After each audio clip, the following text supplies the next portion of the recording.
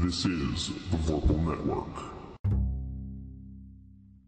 This episode of The Tome Show is brought to you by Continue Magazine, a quarterly magazine for gamers of all types, and listeners like you. Thanks for using the Tome's Amazon store. Hi, I'm Steve Kenson of Green Ronin Publishing. You're listening to The Tome Show.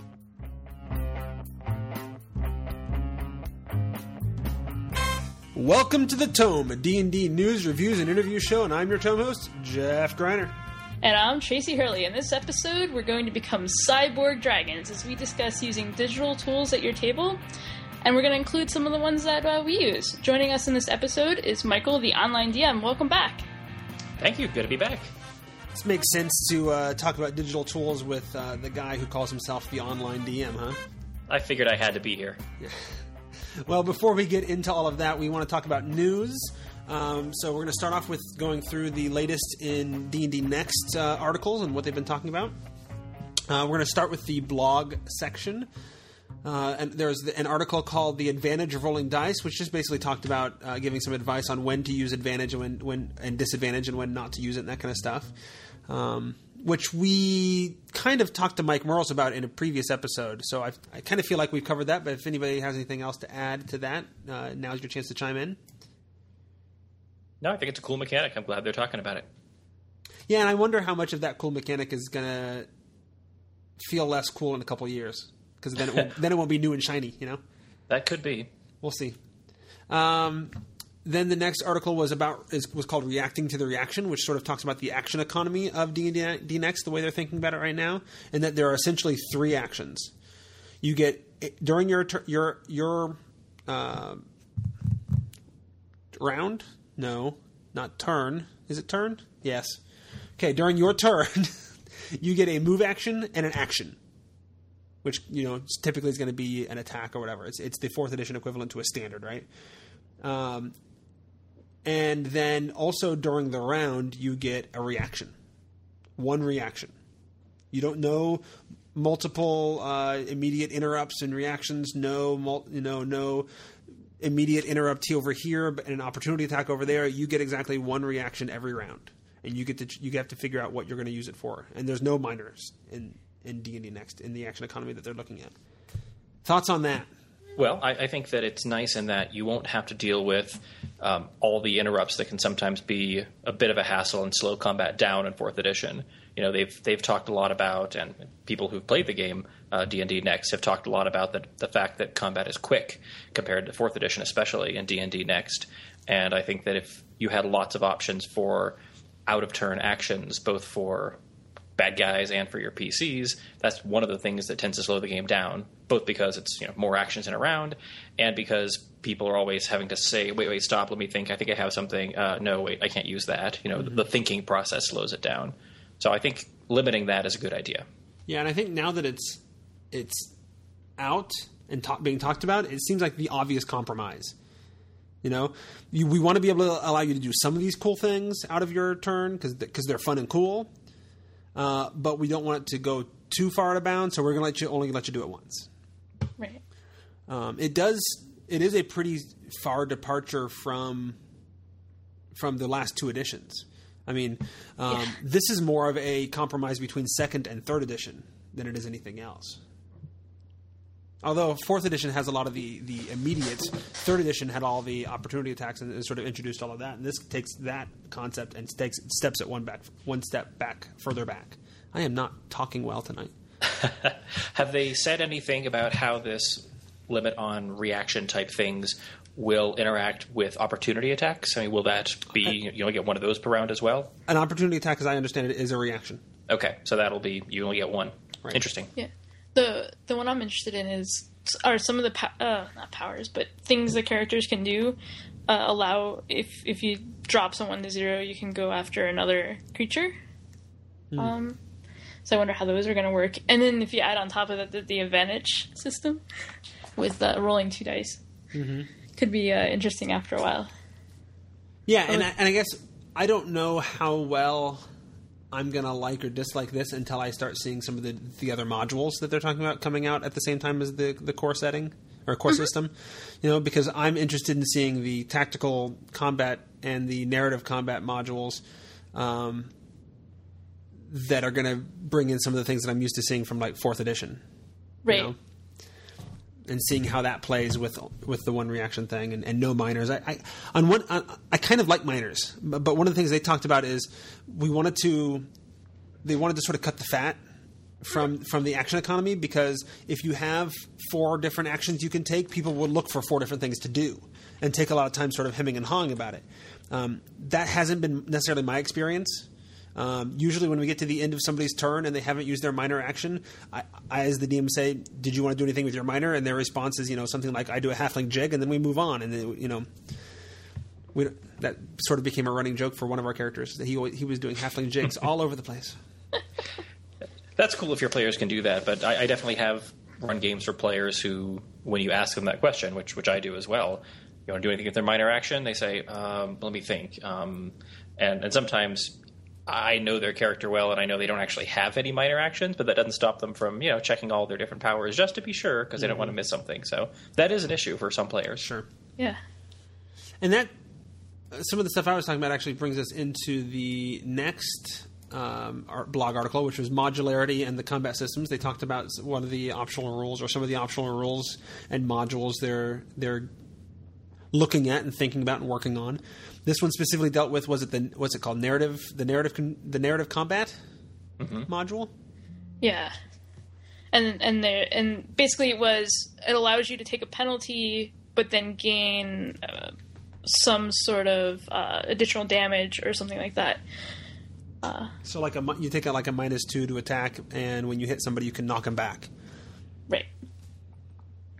I forget the exact details, but yeah. Yeah, and I guess I don't know that we necessarily have enough information. Like, okay, I get the concept, but like that's not something that would be available to just everybody to do, right?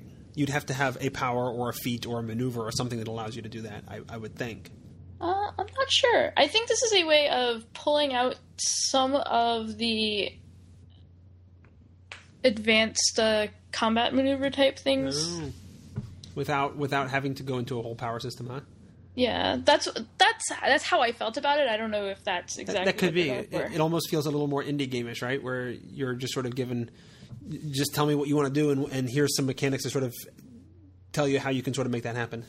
Right. So you could, instead of just going up and I hit it with my sword and I rolled a 17 and did this much damage or whatever, it can be, I want to do this maneuver and do this and trip him and knock him over, and that kind of stuff. So you could actually have some rules to adjudicate that. Yeah. So it looks like knockdown is a -5 or -10 depending on the number of legs of the creature, and increased damage is a -2. Which is cool, and I think the optional modules are a good place to make things a little more complicated. Mm-hmm. Making it vary that much depending on number of legs and things like that, because you don't have to add it into your game if you don't want to. Right. Of course, that's true of every rule in every edition, right? You don't have to add anything into your game if you don't want it to, or allow it in your game if you don't want to. But having that title optional on it gives people a little more ownership, I think. Well, and it groups similar things together, so it's a lot easier to say, we're just not going to use tactical narrative because those are too complex for our table. Yeah. Sure. Rather than picking and choosing individual, I'm going to let you do this combat maneuver, but not this one. And in other news, stuff that came up not on the blog, but on the front page, if you will, there is a new survey that just came out today that they're asking people to fill out. Not playtest specific one, I don't think. I haven't actually taken it yet. Have you taken it yet, Michael? Yeah, I took it, and it's a quick one. It seems to be very, I guess, demographic in part, and just like, what is your gaming experience? What editions of D&D have you played? What other games do you play? What have you bought any non-book D&D products before? Things like that. And also stuff about your age and gender. Right on. So people should check that out and fill it out if there's time by the time this comes out. And if not, hey, there was a survey a while ago. Latest Legends and Lore article dealt with magic items and the idea of making them less common, a little more mysterious and special and important. Giving tools to the DMs to tailor the magic items to their own story or campaign. That it's not an assumed part of any character. It's not built into the math like it was in 4th edition. I did find it interesting that they're talking about magic items topping out at +3. I assume that has something to do with sort of the flattened math that they're talking about to make monsters more relevant longer and all that kind of stuff. Yeah, that's the impression I get too. And they did say that if you use anything beyond a +3, maybe it's some kind of unique artifact type thing, but that should be the extreme exception. Right. Although that does start to move away from people's sense of nostalgia for Dungeons & Dragons, right? Every edition has gone up to at least +5. Well, I think it's a good change, though. I know a lot of folks have talked about, 4th edition magic items don't seem that special, and it's just a math thing, so you have to keep pace with the pluses treadmill for your attacks and defenses. So I think that a lot of people will be happy with the idea of not needing the pluses, and I think it's just hard for them to figure out a way to get those things that go up to +5 without getting into the place where you say, well, I'm going to have to design adventures so that a party of 15th level characters that doesn't have any +5 items, they only have +1 items, it's going to be just fine. You do start getting to a point where you have to make it part of the math, otherwise it doesn't work. Mm-hmm. Yeah. The Dragon's Eye View article was about cover design and how some of the things they're thinking about as they designed the covers for the new editions. Any thoughts I thought that on was really interesting, yeah, just because he talked a lot in there about how media is evolving, and books in particular, you're going to get them a lot of times in ebook form or in PDF form, and what does that do to the cover? That really hit home with me because I just recently started reading books on an iPad that I got recently, and it's a great experience. I want to consume more books that way, and so I'm glad they're thinking about that sort of thing, not just from a what is our publication model, which of course they haven't said much about yet, but from a design perspective, it at least tells you they're having these discussions inside the company, and that's good. And does that mean that we should assume that D&D Next will be available electronically? I don't know that we can get to the point where we assume it. We can hope. Yeah, that's a good way of putting it. There's also a playtest update article dealing with some of the things they got out of the first round of playtesting and the surveys that people took after that round of playtesting. Gave them some areas to focus on and to look at, like combat options, fighter options, because the fighter was boring. How to adjudicate surprise, critical hits didn't seem exciting enough, how to deal with skills a little bit, and some of the things they're looking at as they go into the next playtest round. Yeah. Yeah, some of the interesting things there, if I remember correctly, this is where they talked about the fact that it sounds like the next playtest is going to be late in the summer. Is that right? The next new set of rules for us to check out? I have no idea. My guess has always been that we were going to see something else this month in July. But that's entirely a guess. I don't have any information. All right. I might have the dates a little bit confused. I know that Mike Merles also participated in and Ask Me Anything on Reddit at one point, and then there was a whole bunch of questions that got handled there too. But I thought that I had read that he'd come out saying that, well, it sounds like the next real new meaty stuff to test is going to be later than we originally thought it might be. That's true. Although I think there's going to be some little things coming out along as well. Okay, well, that'll be fun. But yeah, I mean, for me, I've been doing playtesting with D&D Next, and I did 4 sessions, wrote up my thoughts about it, blogged about it and everything, and got to the point where I'm like, all right, I'm done with that. That was fun. I'll be interested to see what comes next, and I'll start testing it. But I don't feel the urge to test anymore with the rules as we have them. Sure. Yeah. Cool. So we're going to move on to some Tome news now, unless there's anything else. Actually, I did think of one, not D&D Next, but D&D topic worth mentioning. Okay. This month in July, they are the re-release of the first edition books is out for people who are interested in that, and they also announced that they are going to be reprinting the 3.5 core books. Right. And that's spawned a lot of conversation. It seems. Somebody, in fact, I saw an article today that was talking about how they did a bunch of looked at Google data. Right. And some of their data showed that 3.5 has the highest amount of interest based on searches through Google of any edition, including Pathfinder. Which I found interesting. Or maybe Pathfinder has just recently passed over 3.5. It just passed 3.5, yeah. I think, yeah. But both of them were significantly higher than 4th edition. Right. According to that analysis, yeah. Plus, I hope it's also indicative of a shift in mentality from Wizards of the Coast of saying, maybe we don't continue to support older editions, but providing things, why not make money off of products we own? So, right. People want to give us money. Why should we stop them from doing so? Particularly when they do a special edition type print, or just make it obvious that it's not whatever the current edition is. Because that was one of the fears, was that it would confuse new players. But I'm not sure that's entirely true. I'm just hoping that this is a mentality shift that goes along with when they finally figure out how to do ebooks, being able to purchase their older products in ebook format. I think would be an easy revenue source for them. Yeah, and not only an easy revenue source for them, but help with a lot of the freelance writers. Because one of the problems I have trying to write things is I don't have the huge library that somebody like Matt James has. And so writing anything that references older D&D works or lore is much more difficult for me. Sure. Yeah, and I just thought I'd mention that the site you were talking about, that's awesomedice.com, that did that blog post about the Google stats. Yeah. And it was linked in a newsletter I got today from Kobold Quarterly. Nice. So the big tone, well, there's a few big tone news, I guess, items. One of them is we're considering a change to our D&D Next coverage. Yeah, now that we've talked about it for 15 minutes. Yes. So part of it is 15 minutes or so on top of the other things that we like to cover, kind of makes the show run longer. On top of it, there's a lot of information. There's only two of us. And we were thinking that it might be a way we might be able to get other listeners to provide D&D Next coverage information for us, potentially. So that was one idea we were going to throw out there. So Do you have more info? I guess the idea that we're sort of considering is that instead of doing D&D Next coverage within the body of these episodes, doing a once-a-month 30-minute episode just discussing the month's D&D Next news. And having a it'd be me and a rotating, bunch of guests and hosts who want to come in and talk about things and give more people an opportunity to come out onto the show and participate.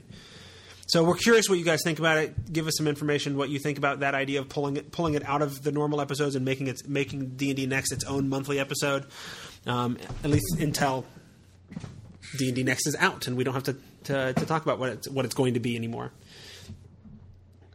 And then our next episode's episode 200. I'll do something cool for it. It'll be fun. Yeah, I understand it's lots and lots of work. So it's a bit of work. Tracy's been telling me about all the work she has to do, but she hasn't told me anything about what it is. I'm excited. Yep. And then we're also doing some live podcast recordings at Gen Con, so you should all be there. And that's Friday at 6. Right before the Innies. If you want to go to the Innies, you can still come to our D&D advice show live at Gen Con. Right before the Innies at 6 o'clock. It's right across the street, so it should be easy to get there. And then we're also doing Gamer to Gamer Live is on Saturday at 6, and Behind the DM Screen Live is at Saturday at 7. Yeah, I was mocking the ticket sales a little bit on Twitter the other day because Behind the DM Screen Live has sold twice as many tickets as Gamer to Gamer, and Gamer to Gamer has Chris Perkins on it. So I took that to mean that Randall and Mike and myself are twice the DM that Chris Perkins are. Or is. Wow, I think I have an email right. We also have upcoming episodes to tell you guys about, some other changes along the way as well. This month's book club, July's book club, is Skein of Shadows. Although we've also decided that for this book club anyway, we're going to test it out and see how it goes. We're going to split the book into 2 parts. And so we're actually going to do one book every 2 months if we end up liking this format. And so in July, we're going to read through Chapter 12. We're going to get together. We're going to talk about the book through Chapter 12, be able to get a little bit more in-depth conversation. And then in August, we'll finish the book and then have the author on and all that. So we're going to see how that goes. So Skein of Shadows, Chapter 12 through July, Chapter 13 to the end in August. It's also worth noting that August is Super Gen Con month. Yeah. You may get through the first week or so of of August and think, wow, where'd the Tome Show go? There's no episodes coming out. What's going on? That is not accidental, because we're not going to do a bunch of recordings leading up to Gen Con, because at Gen Con, I'm going to be recording like 4 hours a day.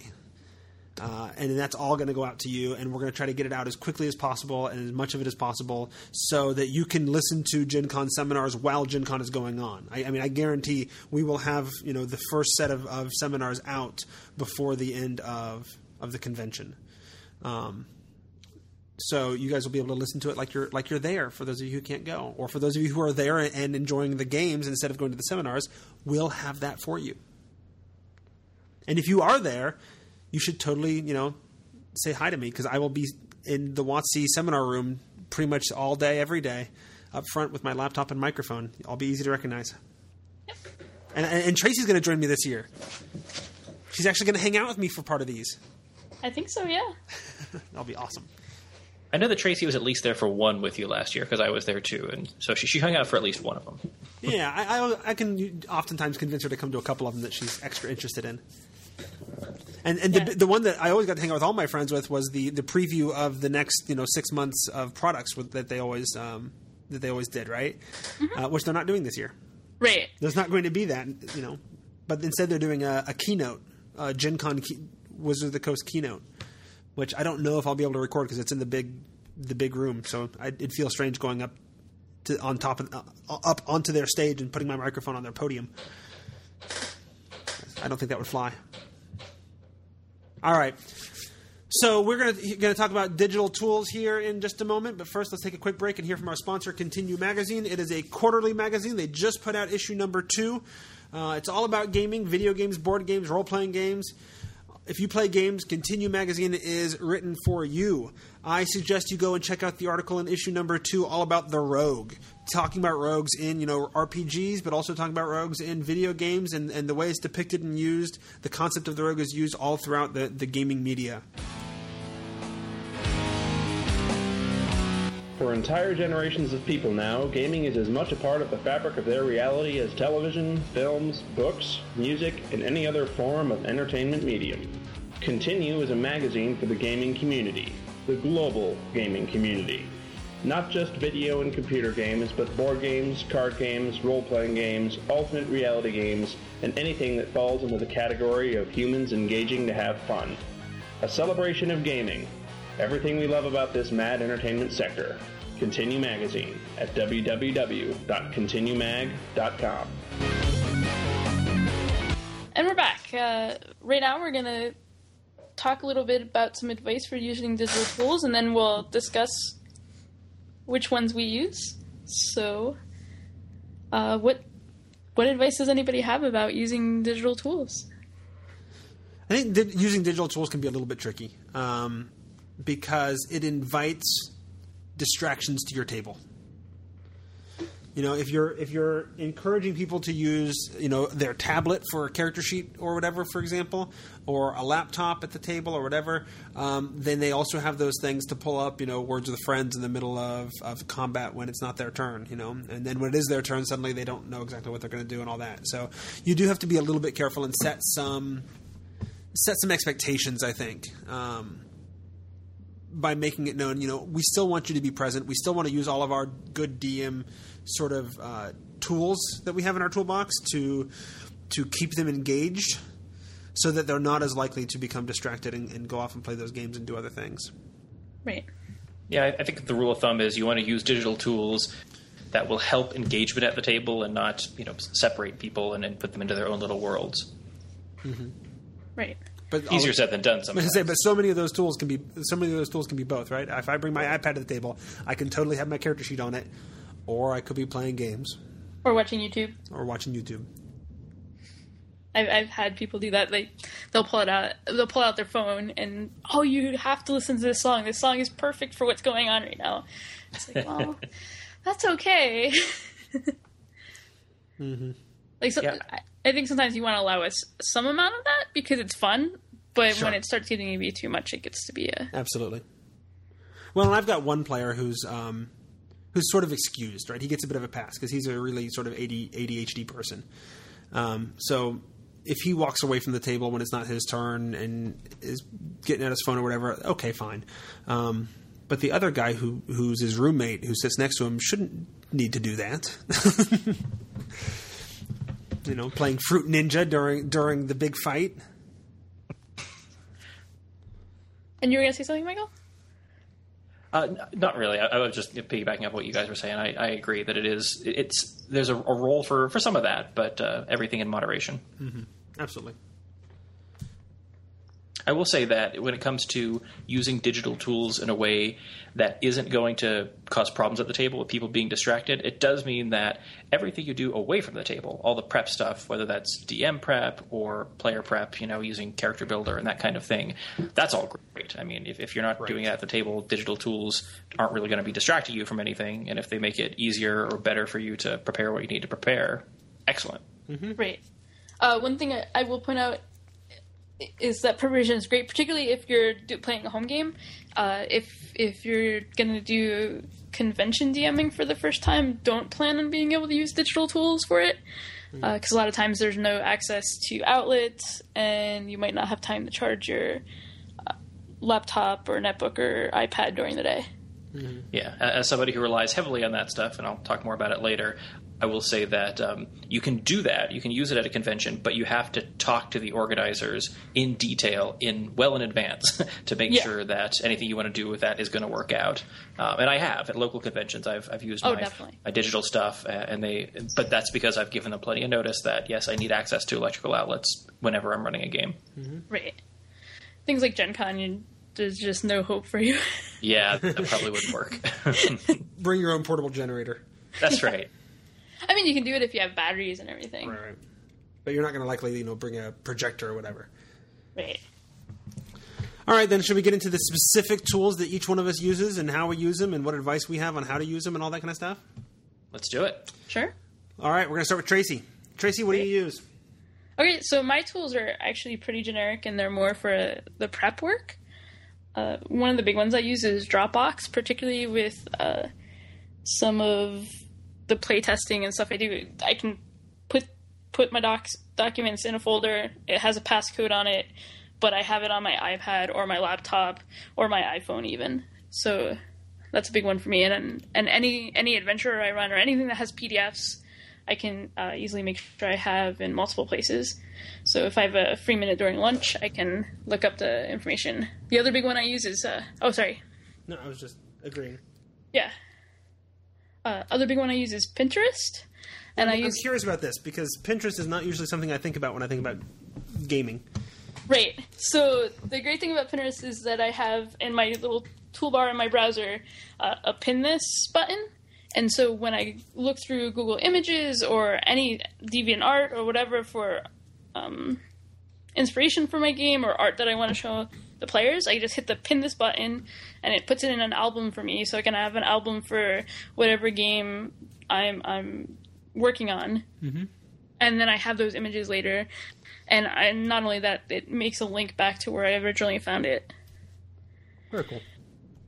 And then the other ones for notes would just be Evernote and Obsidian Portal. I haven't used Obsidian Portal as much recently, but I find Evernote is pretty cool because I have it on all of my devices and it syncs automatically. Mm-hmm. Very cool. And any extra suggestions on how to use them effectively, or is that all pretty self-explanatory? I think it's pretty explanatory. The reason I use Evernote sometimes over Google Docs, because Google Docs would do a similar sort of thing through the browser, mm-hmm. is that, one, it's harder to use on my iPad, and then the other issue is I've found Google Docs sometimes adds formatting in that makes it hard to import it into Word later as plain text. I've found Google Docs sometimes upsets formatting. Right on. So yours is mostly about prep and just general stuff about how to take notes about the game, how to find inspiration and save that, and how to get your documents around that you need to read to prepare for your game and whatever. Right. So is there a lot of digital tools you've used at the table? I'm forgetting the name of it now. I did for a while use basically a combat tracker, but it also imported the monster stats and would take care and keep track of each hit points and everything. But I found eventually I just went back to index cards because it was easier than trying to use the mouse during combat and try to apply the conditions through the UI. Was that D&D 4e Combat Manager? I think that was it. Yeah, and that was a popular one that I tried out a little bit too. Sounds like it anyway from your description. Yeah. Yeah, I had one for the Mac, and then I had one for the PC too that was different that I used. But 4E ongoing conditions can be hard to put into those. And I found the one I was using had some bugs in it where it wouldn't automatically take off the condition after the next turn, even though it said, like, end of next turn. So it was annoying to try to also remember it after I'd already entered it in anyway. Right on. I've got one that I use, and I'll talk a little bit more about it when we get down to it. And I'll talk about sort of how I handle some of that. But, Right. good. Then next on our list is Michael. Let's talk about the tools that you use and how you use them. Sure. So as the online DM, as you might expect, I definitely use a lot of digital tools. I'll start with a big one, which is MapTool. A lot of users are probably already familiar with MapTool, but for those who aren't, it's a free program. It's written in Java. You can get it and some other useful tools at rptools.net. And MapTool is basically a virtual tabletop program. And it's designed to let people in different places, from around the country or around the world, all connect and see the same map. They'll all have their own tokens for their characters. They can all see the monster tokens. And there's a chat function in there, a built-in dice roller, and fog of war so that the DM can cover up parts of the map and then reveal them as they go. There's also some cool lighting functions that I personally don't use very much. I've played with them some, and it's just a little too much for my liking. But for people who want to set up walls and have people with light sources that get automatically revealed as they walk around a corner, you can do that in MapTool. And it has a very robust macro language for people who want to automate stuff, like clicking a button for a particular monster attack and having it automatically roll the attack result and the damage. And some of them get very sophisticated, and you pick a target and apply the hit or miss and conditions and all that stuff. I don't want to scare people off of MapTool, though, because you don't have to do any of that. If you just want it to be a shared tabletop with tokens that you can drag around to show position and just draw on it like you would a whiteboard and have a chat function in there and even use the dice roller in a very simple way, you can totally do that. I'm somewhere in between the two. So if you're going to use it for the relatively simple functionality, how is it better than the virtual table? So MapTool is – I haven't used a virtual table that much, to be fair. I tested it a fair amount when it first came out. And I've kept up with some of the updates that they've come out with, mainly that you can now import monsters directly from the monster builder and import your PCs directly from the character builder, which are killer apps. That's really cool, and that's a really big reason to go with the virtual table. The reason that I haven't there's a couple of them. The big one is that you can use your own images right now in MapTool that you can't do that in virtual table, or the whatever the DDI virtual tabletop is called, and I think that that's a big deal for me. Like, I want to be able to bring in my own maps that I've prepared outside if need be. I want to be able to bring in my own images for PCs and monsters. And that's something that I'm guessing they'll probably eventually do on the virtual table. But as I understand it, they haven't yet. The other one is I personally do use a fair amount of the macro programming stuff in MapTool. And so there's a lot of things that I can make look really good and make very convenient. I can set up monsters very quickly within MapTool. And frankly, if I'm creating a monster on the fly these days, I don't tend to go into the monster builder anymore. I tend to go into MapTool, and I'll say, I have a little program that I can say, great, here's a monster. I'm going to make him level 6. I want him to be a skirmisher, and here's his stats, here's his defenses, and I can tweak him a little bit if I want him to be a little more reflexy or a little more fortitude-y or whatever, and then create powers on the fly where the math is already there. I just have to say whether I want it to be high, medium, low damage, multiple targets or not, that kind of thing. So I can do all that already in MapTool, and I don't have to go outside to the monster builder and then import it. Mm-hmm. So for somebody who's just getting started, though, who doesn't want to learn MapTool, I think the virtual table is a fairly low learning curve, especially for using the other DDI tools already. So it's a good option as well. Right on. What else do you use? So connected with MapTool, there's a program also at rptools.net called Token Tool, which is a very simple little program. All it is a way you can drag an image onto a little window in Token Tool and put a border around it. And they have lots of borders that come already in it, or you can create your own. I just like all of my tokens to be little circles that have a very thin gray border around them. And this is an easy way where I can, drag it in there, zoom in to the level I want, and poof, I have a token now that I can use in MapTool. And those can be convenient for other places too. I mean, sometimes if you just want to, take a piece of a picture for some other purpose, or even making physical tokens, some people do that. Token Tool is a convenient one there. I'll also mention that with MapTool, I don't just use it for online games. When I'm running games in person, I run games with MapTool as well. And this is a decision I made when I first started DMing about 2 years ago now, in 2010. I was just getting started. I ran one session at the local store with, a vinyl dry erase mat. Actually, I'm sorry, no, for that I printed out paper maps that I'd created in MapTool and had physical tokens that were made from metal washers that had these, images glued onto them, following a tutorial from NewbieDM. And that worked okay, but I realized that, if I'm going to be a DM, I'm going to need to use monster minis at some point, and those can get expensive if you want a lot of them.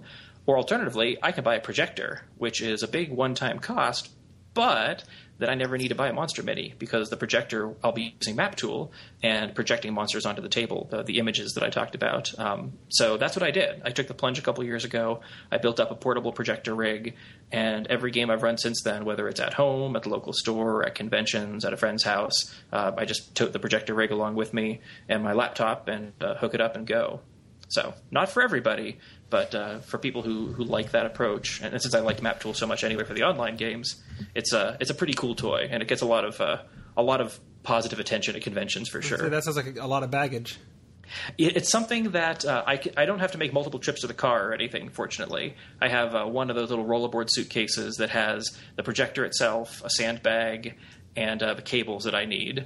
And then I put my little laptop bag on top of that. I pull that in one hand. And then in my other hand, I have the actual rig, which is basically a piece of wood that sits on the ground, a 5-foot-long piece of pipe with an elbow at the top, and then a little piece of wood at the top that has a projector mount, the kind of thing you'd use to mount a projector to the ceiling on it. So I carry that in one hand, that whole rig, just grabbing the metal pipe. And then in my other hand, I pull the suitcase behind me.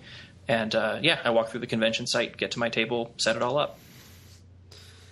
More power to you. Yeah, not for everybody, but it's been fun for me. Yeah. So that's a digital tool that I use. Some other tools, I do definitely use a character builder for my own characters. It's a lot of fun.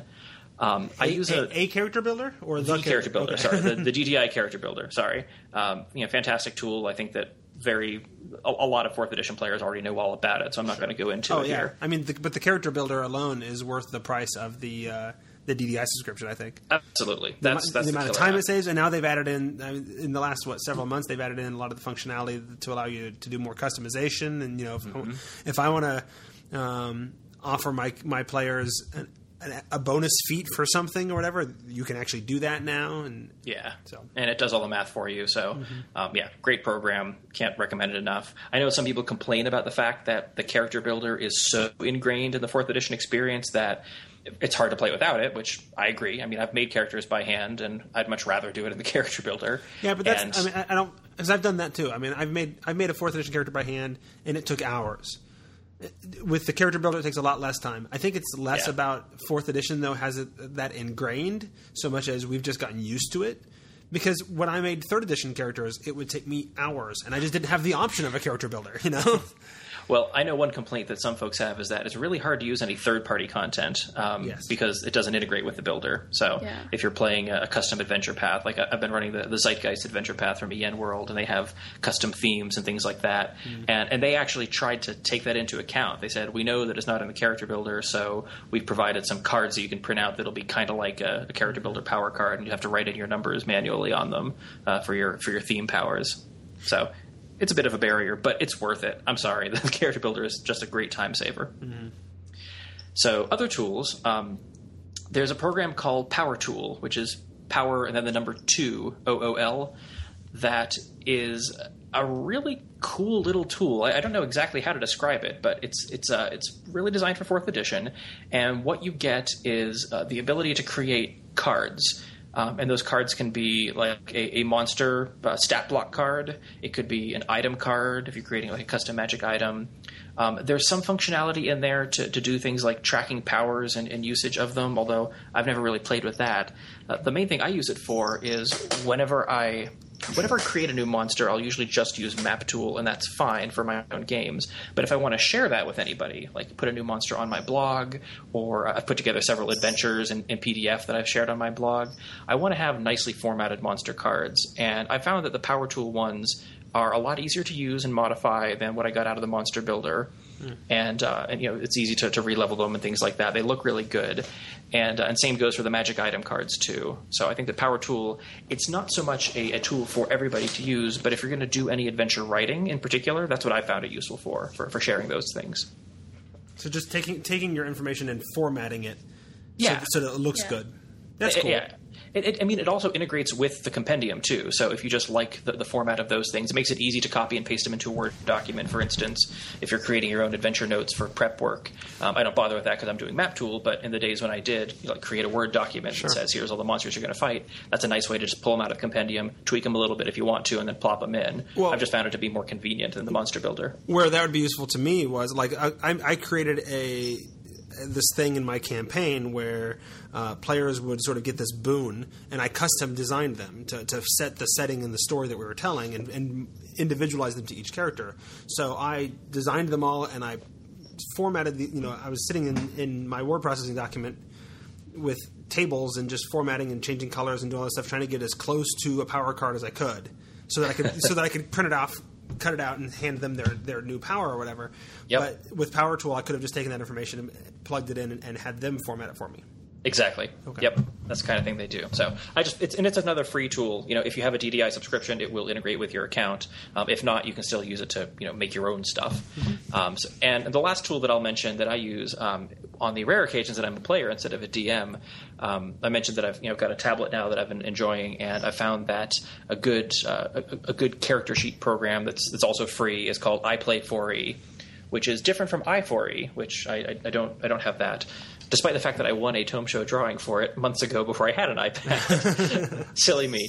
But no, iPlay4e is a really cool one and just lets you take your character builder file, assuming you use the character builder, upload it to this website where you can have a free account, and then at the table you can very conveniently track which powers you've used, how many hit points you have left. If you want to do condition tracking, you can do that there too. And I've just found it to be very convenient.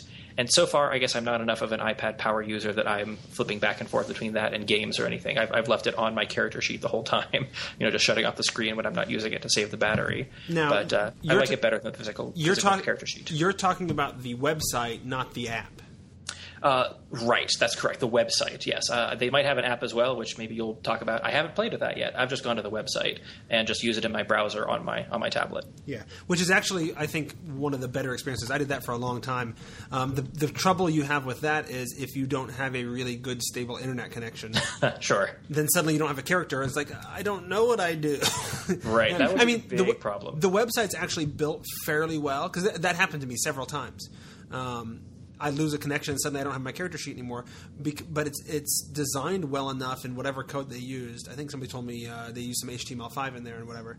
That when I lost the internet connection, there was a lot of my character that was actually still available. I just couldn't access the bits from the compendium.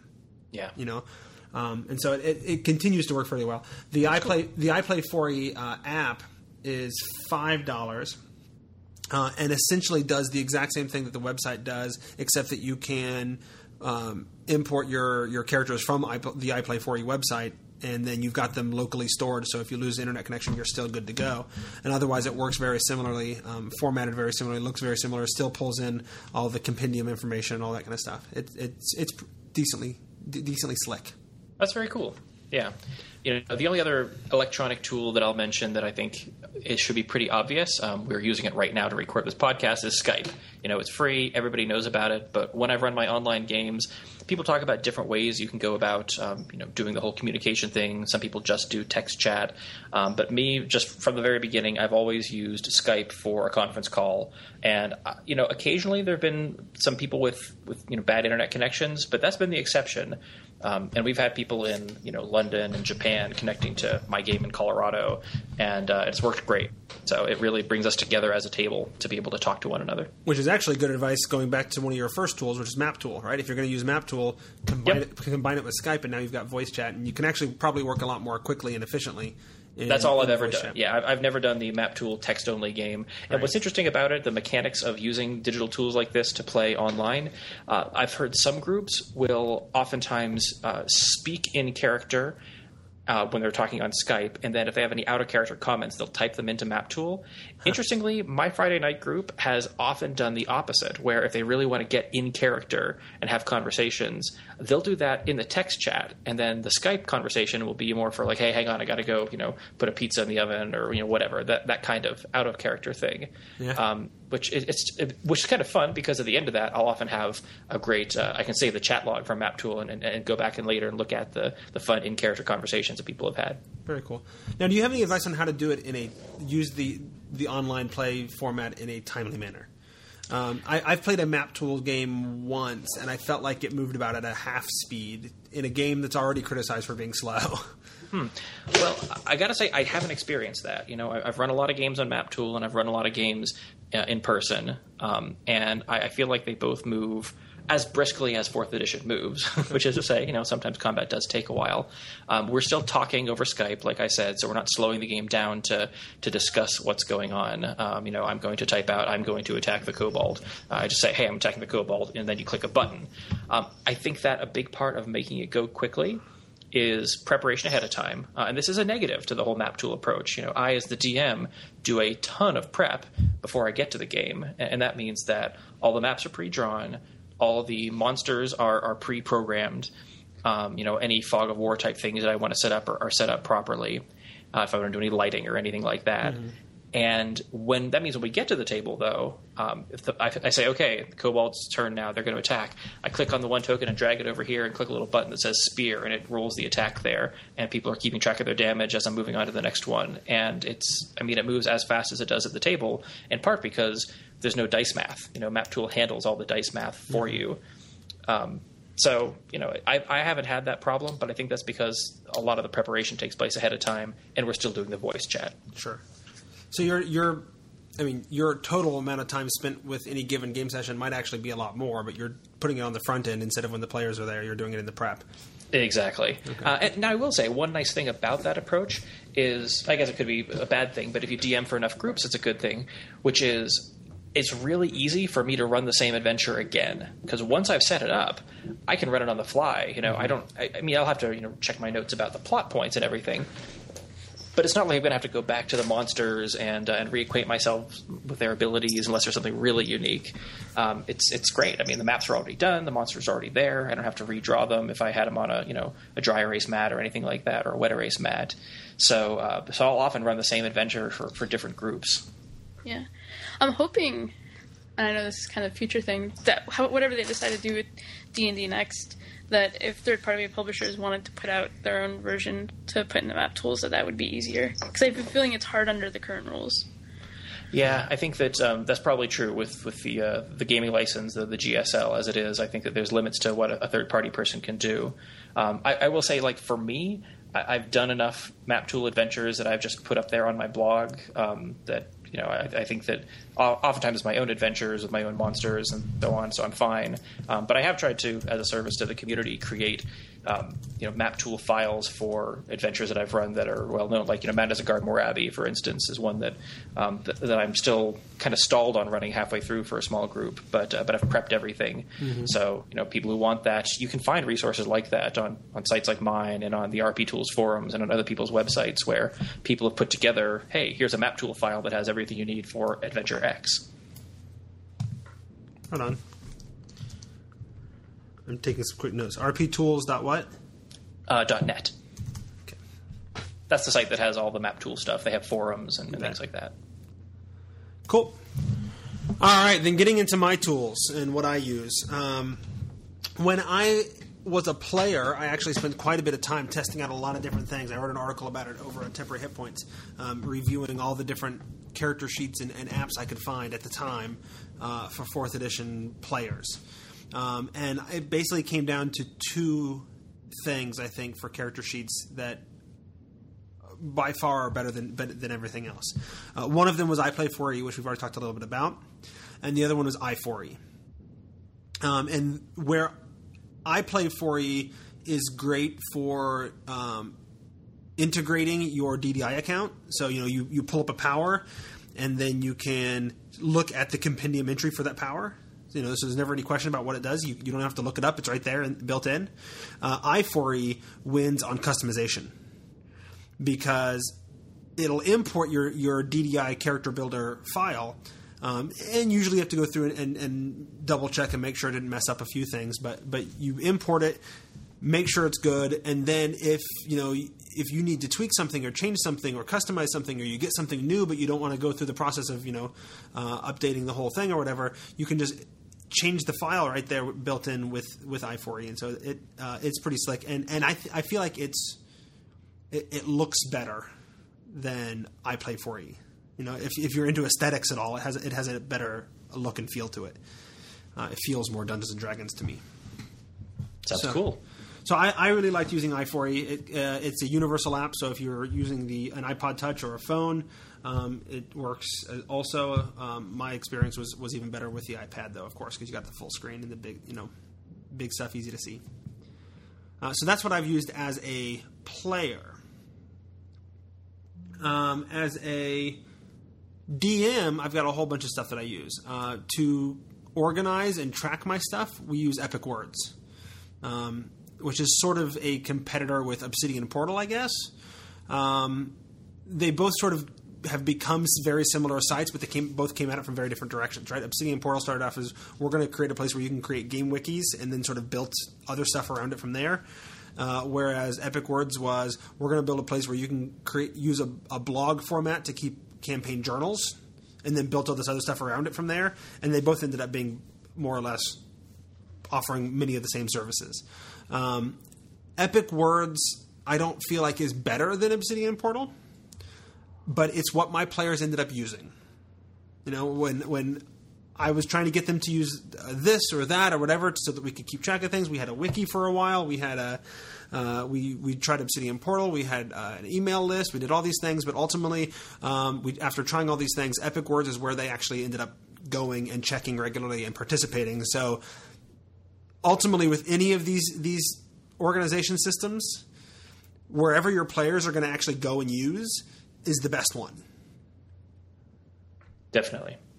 The places where we hang out the most in Epic Words is simply the forums, which, a lot of things offer forums, and the calendar. It's really nice to be able to say, because we don't play every week. We play every other week, and sometimes, we're adults and things come up and we have to move things around or whatever. So if you want to know whether we're gaming, you go to the calendar and you can RSVP there. So I, as the DM and the host, I hold that at my house. I know how many people are going to be showing up, so how many chairs I need to have or what we need to take care of in terms of parking out in front of the house and all that kind of stuff. It's pretty nice to be able to have that information through the calendar system there. And then we also use the wiki a little bit there and the journaling parts a little bit. And it has a loot tracking system. So one of my players who's in charge of all the loot, whenever I hand out treasure or whatever, he writes it all down and then goes home that night and puts it into the loot system on the site, and then they start debating and discussing who's going to get what in the forums, and then you can divvy it out to the individual players. All works pretty slick.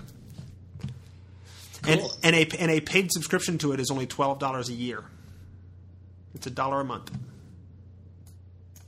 Nice. And the free version does most of the stuff you want anyway. So, but we've even used it for some playtesting stuff because we can discuss and we can put up documents and we can do all those kinds of things right there because you can make it all private so other people can't see it and it's safe to do that.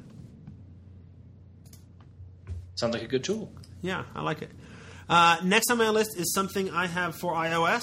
I'm a Apple gadget person.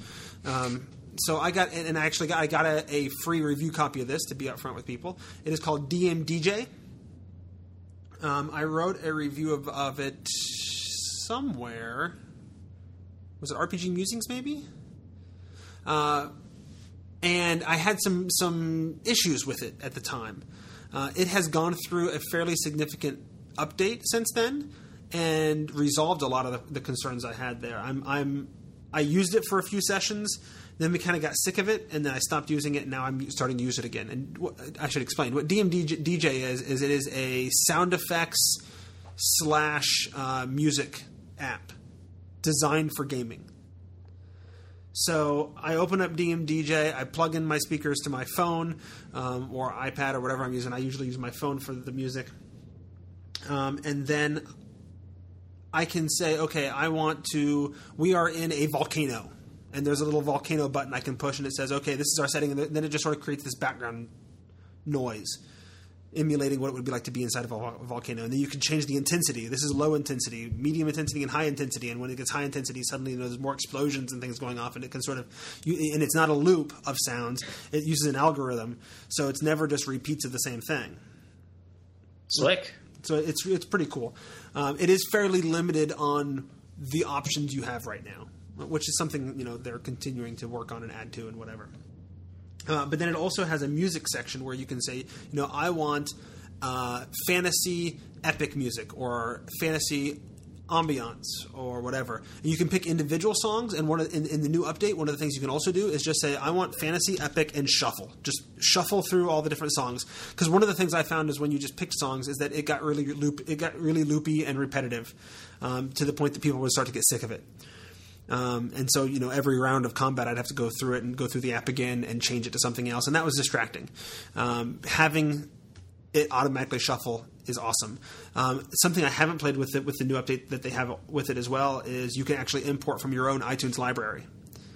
So if you've got a bunch of music you want to use and mix it in with their music and then automatically shuffle through it, there's a way of doing that as well. And then meanwhile, when the demon is summoned, you can still go into the sound effects section, hit the button, and there's a demonic laugh. Ha ha ha ha ha. Nice. So it's pretty slick, and I'm using it again more and more, and I feel like it's moving in good directions. But you do have to watch that it's not getting annoying when it starts to loop over and over again. So have you found, do you usually use sound effects? And, well, I'm thinking more music in particular. Do you, before you had DMDJ, did you use music in your DMing sessions then? I toyed with music every now and then. The trick is that I don't want to work hard for music. I want to be able to set something up and hit play and then ignore it for the rest of the night and just have that ambiance. So there's a few different ways that I did that. I used Pandora for a while. I put the Pandora app on my phone, plugged into the speakers, and just hit, I started a D&D station on Pandora and then just let it go. Although, oddly enough, even then, it got repetitive. Like, we heard the same song 3 times on that station. Some of the songs are decidedly not D&D appropriate. There's like an instrumental Bon Jovi song or something. It's like, well, that's not really putting us in the mood. And then you also get the interruptions with the commercials. And so Pandora was okay. I didn't pay anything for it. It did fine for what it was. I tried making playlists of my own stuff, but I just don't own a lot of music. I'm slowly trying to build my D&D appropriate music, but it's hard to justify spending $15 for a CD or whatever that I'm only going to use for gaming. Yeah. Yeah. The reason I ask is I've only ever tried music once. And it was last summer at D&D Encounters, and it was the Dark Legacy of Everd or Evard, however you say it. So it was very creepy, and it was the Shadowfell themed one. And there was a session where I was running at my local store, and they had a graveyard scene where they were going to be fighting some undead creatures. And so I bought a track from a group called Sonic Legends. I think they had it on RPG Now. I was going to mention them. Yeah. Okay. Well, there you go. And I liked the track. It was good, and the looping worked just fine. But I found that somehow, maybe just because we were at the store and there was already a lot of background noise, that it was just a little much. It was too much for my particular game. It became hard to hear one another. If I had it too loud. Sometimes that's an issue. Sometimes it does get to be a little bit much, and my brain starts to get full, and I just want to turn it off and have a little background silence. Right. And Sonic Legends is a great source for these things. I find Sonic Legends to be a little pricier than I'm willing to spend. Because they're not cheap. You buy one track, and they're good tracks, and they're 10, 15 minutes long or whatever, a nice length for using for background music for a game. But you're also spending like $3 to $5 or whatever for one track. Right. And when I'm used to paying $1 or $1.20 or whatever on iTunes, it's hard to force myself to do that for, again, something I'm only using for a game. Yeah. Yeah. A similar tool that I've wanted to use, but I haven't yet, is the Softrope. Softrope.net. And It's not quite the same as I think that you're talking about with fantasy music and stuff, but it's for sound effects, so you can do rain along with thunder and birds and stuff like that. Mm-hmm.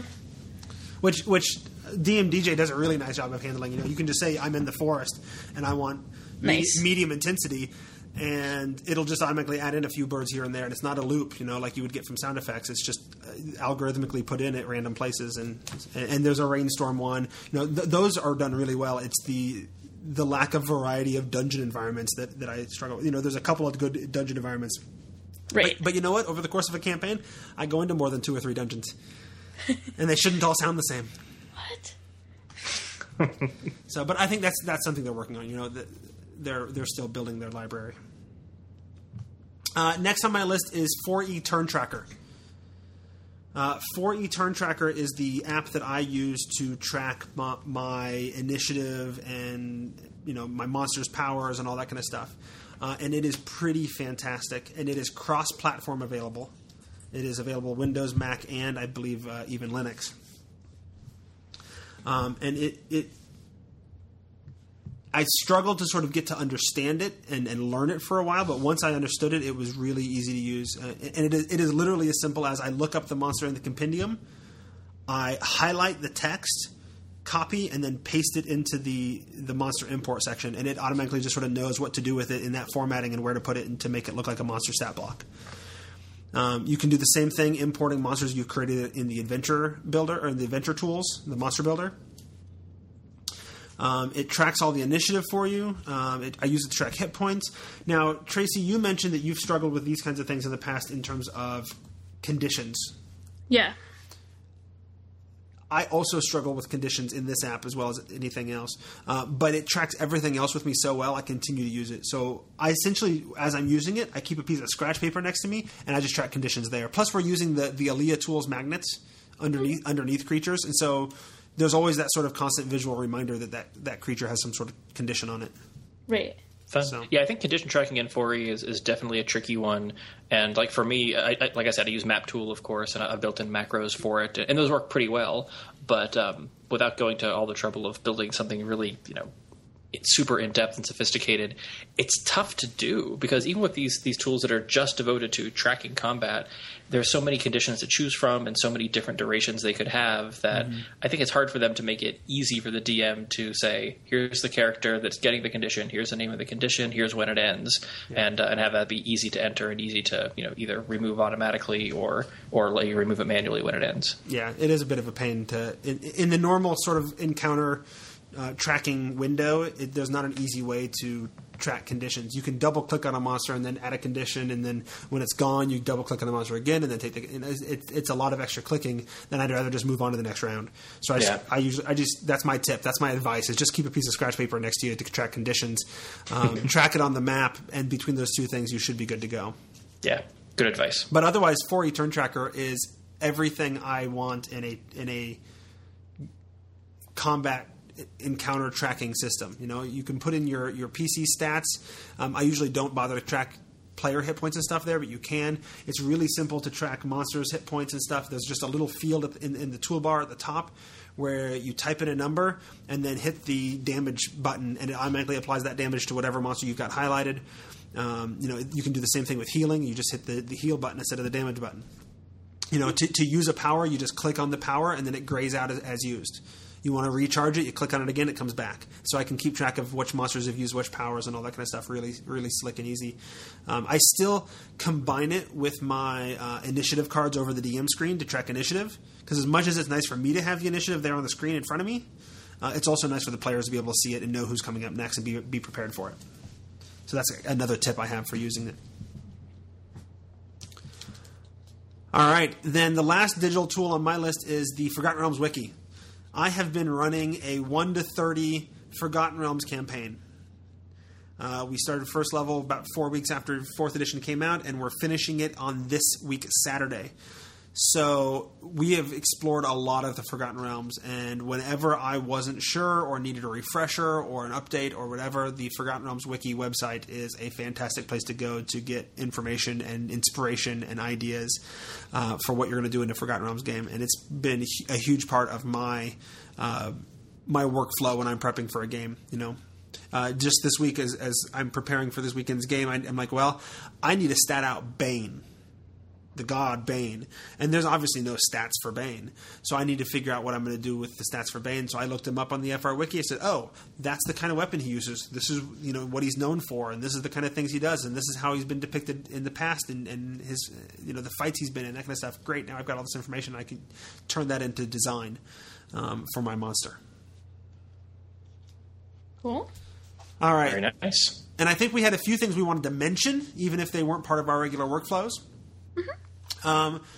Tracy and I think you as well, Michael, independently of us, got review copies of DM Minion and Player Minion recently, and I don't think any of us has necessarily had enough time to really play with it and check it out and see what we like and what we don't like about and all that kind of stuff. DM Minion is an encounter tracking program. They're both iOS, although they have Android versions as well, I believe. If I'm remembering what they told me, but I have the iOS version. And so DM Minion is tracking your monsters and doing all the stuff that I just talked about for Return Tracker. My initial assessment playing around with it once or twice was there was a lot of stuff I hadn't quite figured out how to do, but for Return Tracker took me about 2 or 3 sessions to really figure out how to get it and use it also. So sometimes it just takes a little while to learn these things. So I'm not willing to say I don't like it. I'm willing to say that I don't know it very well yet. Yep, same here. And Player Minion is their version of sort of the character sheet, and I have the same assessment there. It's just I've looked at it a little bit, I've played with it a little bit. I think I imported a character just to see what it was like, and that's about all I've done. Cool. For me, I've been getting into Google Hangouts a little bit. I haven't really played a game through it yet, but one of the big tools that a lot of people are talking about, all the cool kids, is Tabletop Forge, which is a plugin for Google Hangouts where you can have the shared map and some tokens and stuff like that. So it's sort of map tools built into Google Hangouts. I think so. I think that's a good way to put it. Okay. Slick. The other one I'd mention that I don't know too much about yet, but I've only played with a little, but I'm kind of interested in, is Roll20, which is Roll20.net.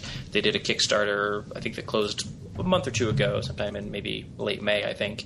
That is similar to MapTool. It's another virtual tabletop, but it's all in the browser, which is nice because MapTool you do have to deal with somebody has to host and set up the whole IP forwarding. Roll20, don't have to worry about that. And frankly, I'm kind of interested in it because it has some interesting support for playing cards built into it. And I'm developing a card game right now that I think, hey, maybe I could play it online with Roll20. Very cool. So if you have games that involve cards with your role playing, that's another feature that it has built in. Awesome. And the last one that I have to mention, because if we do a Digital Tools episode and I don't mention this app, people will yell at me and complain. Even though we did a whole episode just about this app. I tested it out. I played with it. It is not a Mac app, and so I don't use it regularly. But Master Plan, by all accounts, including my own limited experience with it, testing it out for an episode, is an absolutely fantastic digital tool that people should and could use. Yeah, I had a very limited amount of experience with Master Plan when I first started getting into D&D 4e, and at that time you could do the whole thing where you downloaded the entire compendium to it, and then that functionality went away, and so I just haven't picked it up since then, but the little bit that I played with it, it seemed like it was a really cool tool. Yeah. No, the other day I was talking about my struggles in building a monster or something. Because I couldn't, for whatever reason, the DDI tools wouldn't load for me. I was having issues with, I think, the Silverlight. And somebody's like, well, if you had Master Plan, you could just build the monster right in there. It's like, well, you know what? I love Master Plan, but I am not installing Windows on my Mac just to run Master Plan. Again, I did once. All right. Any other mentions that we should bring up? I'm all set. Then that's the episode. I want to say... No, Tracy wants to say. I want to say thank you to our sponsor, Continue Magazine, and to our guest, Michael. Michael, where can people find you on the internet? Oh, we lost Michael. We can't find Michael on the internet. Michael is not on the internet. He's no longer the online DM. He's the offline DM. Yeah, he is. So we just lost Michael as we were saying thank you to him. So Michael, who's no longer the online DM apparently. It's Michael the offline DM tonight, at least for the last 2 minutes or so of the episode. If people want to find Michael, you can go to onlinedungeonmaster.com. That is his website, and he can be found on Twitter at onlinedm1 is his username there. Other than that, you can also get a hold of us. Contact us at thetomeshow@gmail.com. Call the Tomes Bizline at 919-BIZTOME. And swing by the website and look at the show notes at thetomeshow.com. And that is episode 199, where we learn the Electronica Tango and how to get all digital with it, as we looked at the use of digital tools in our games in this episode of...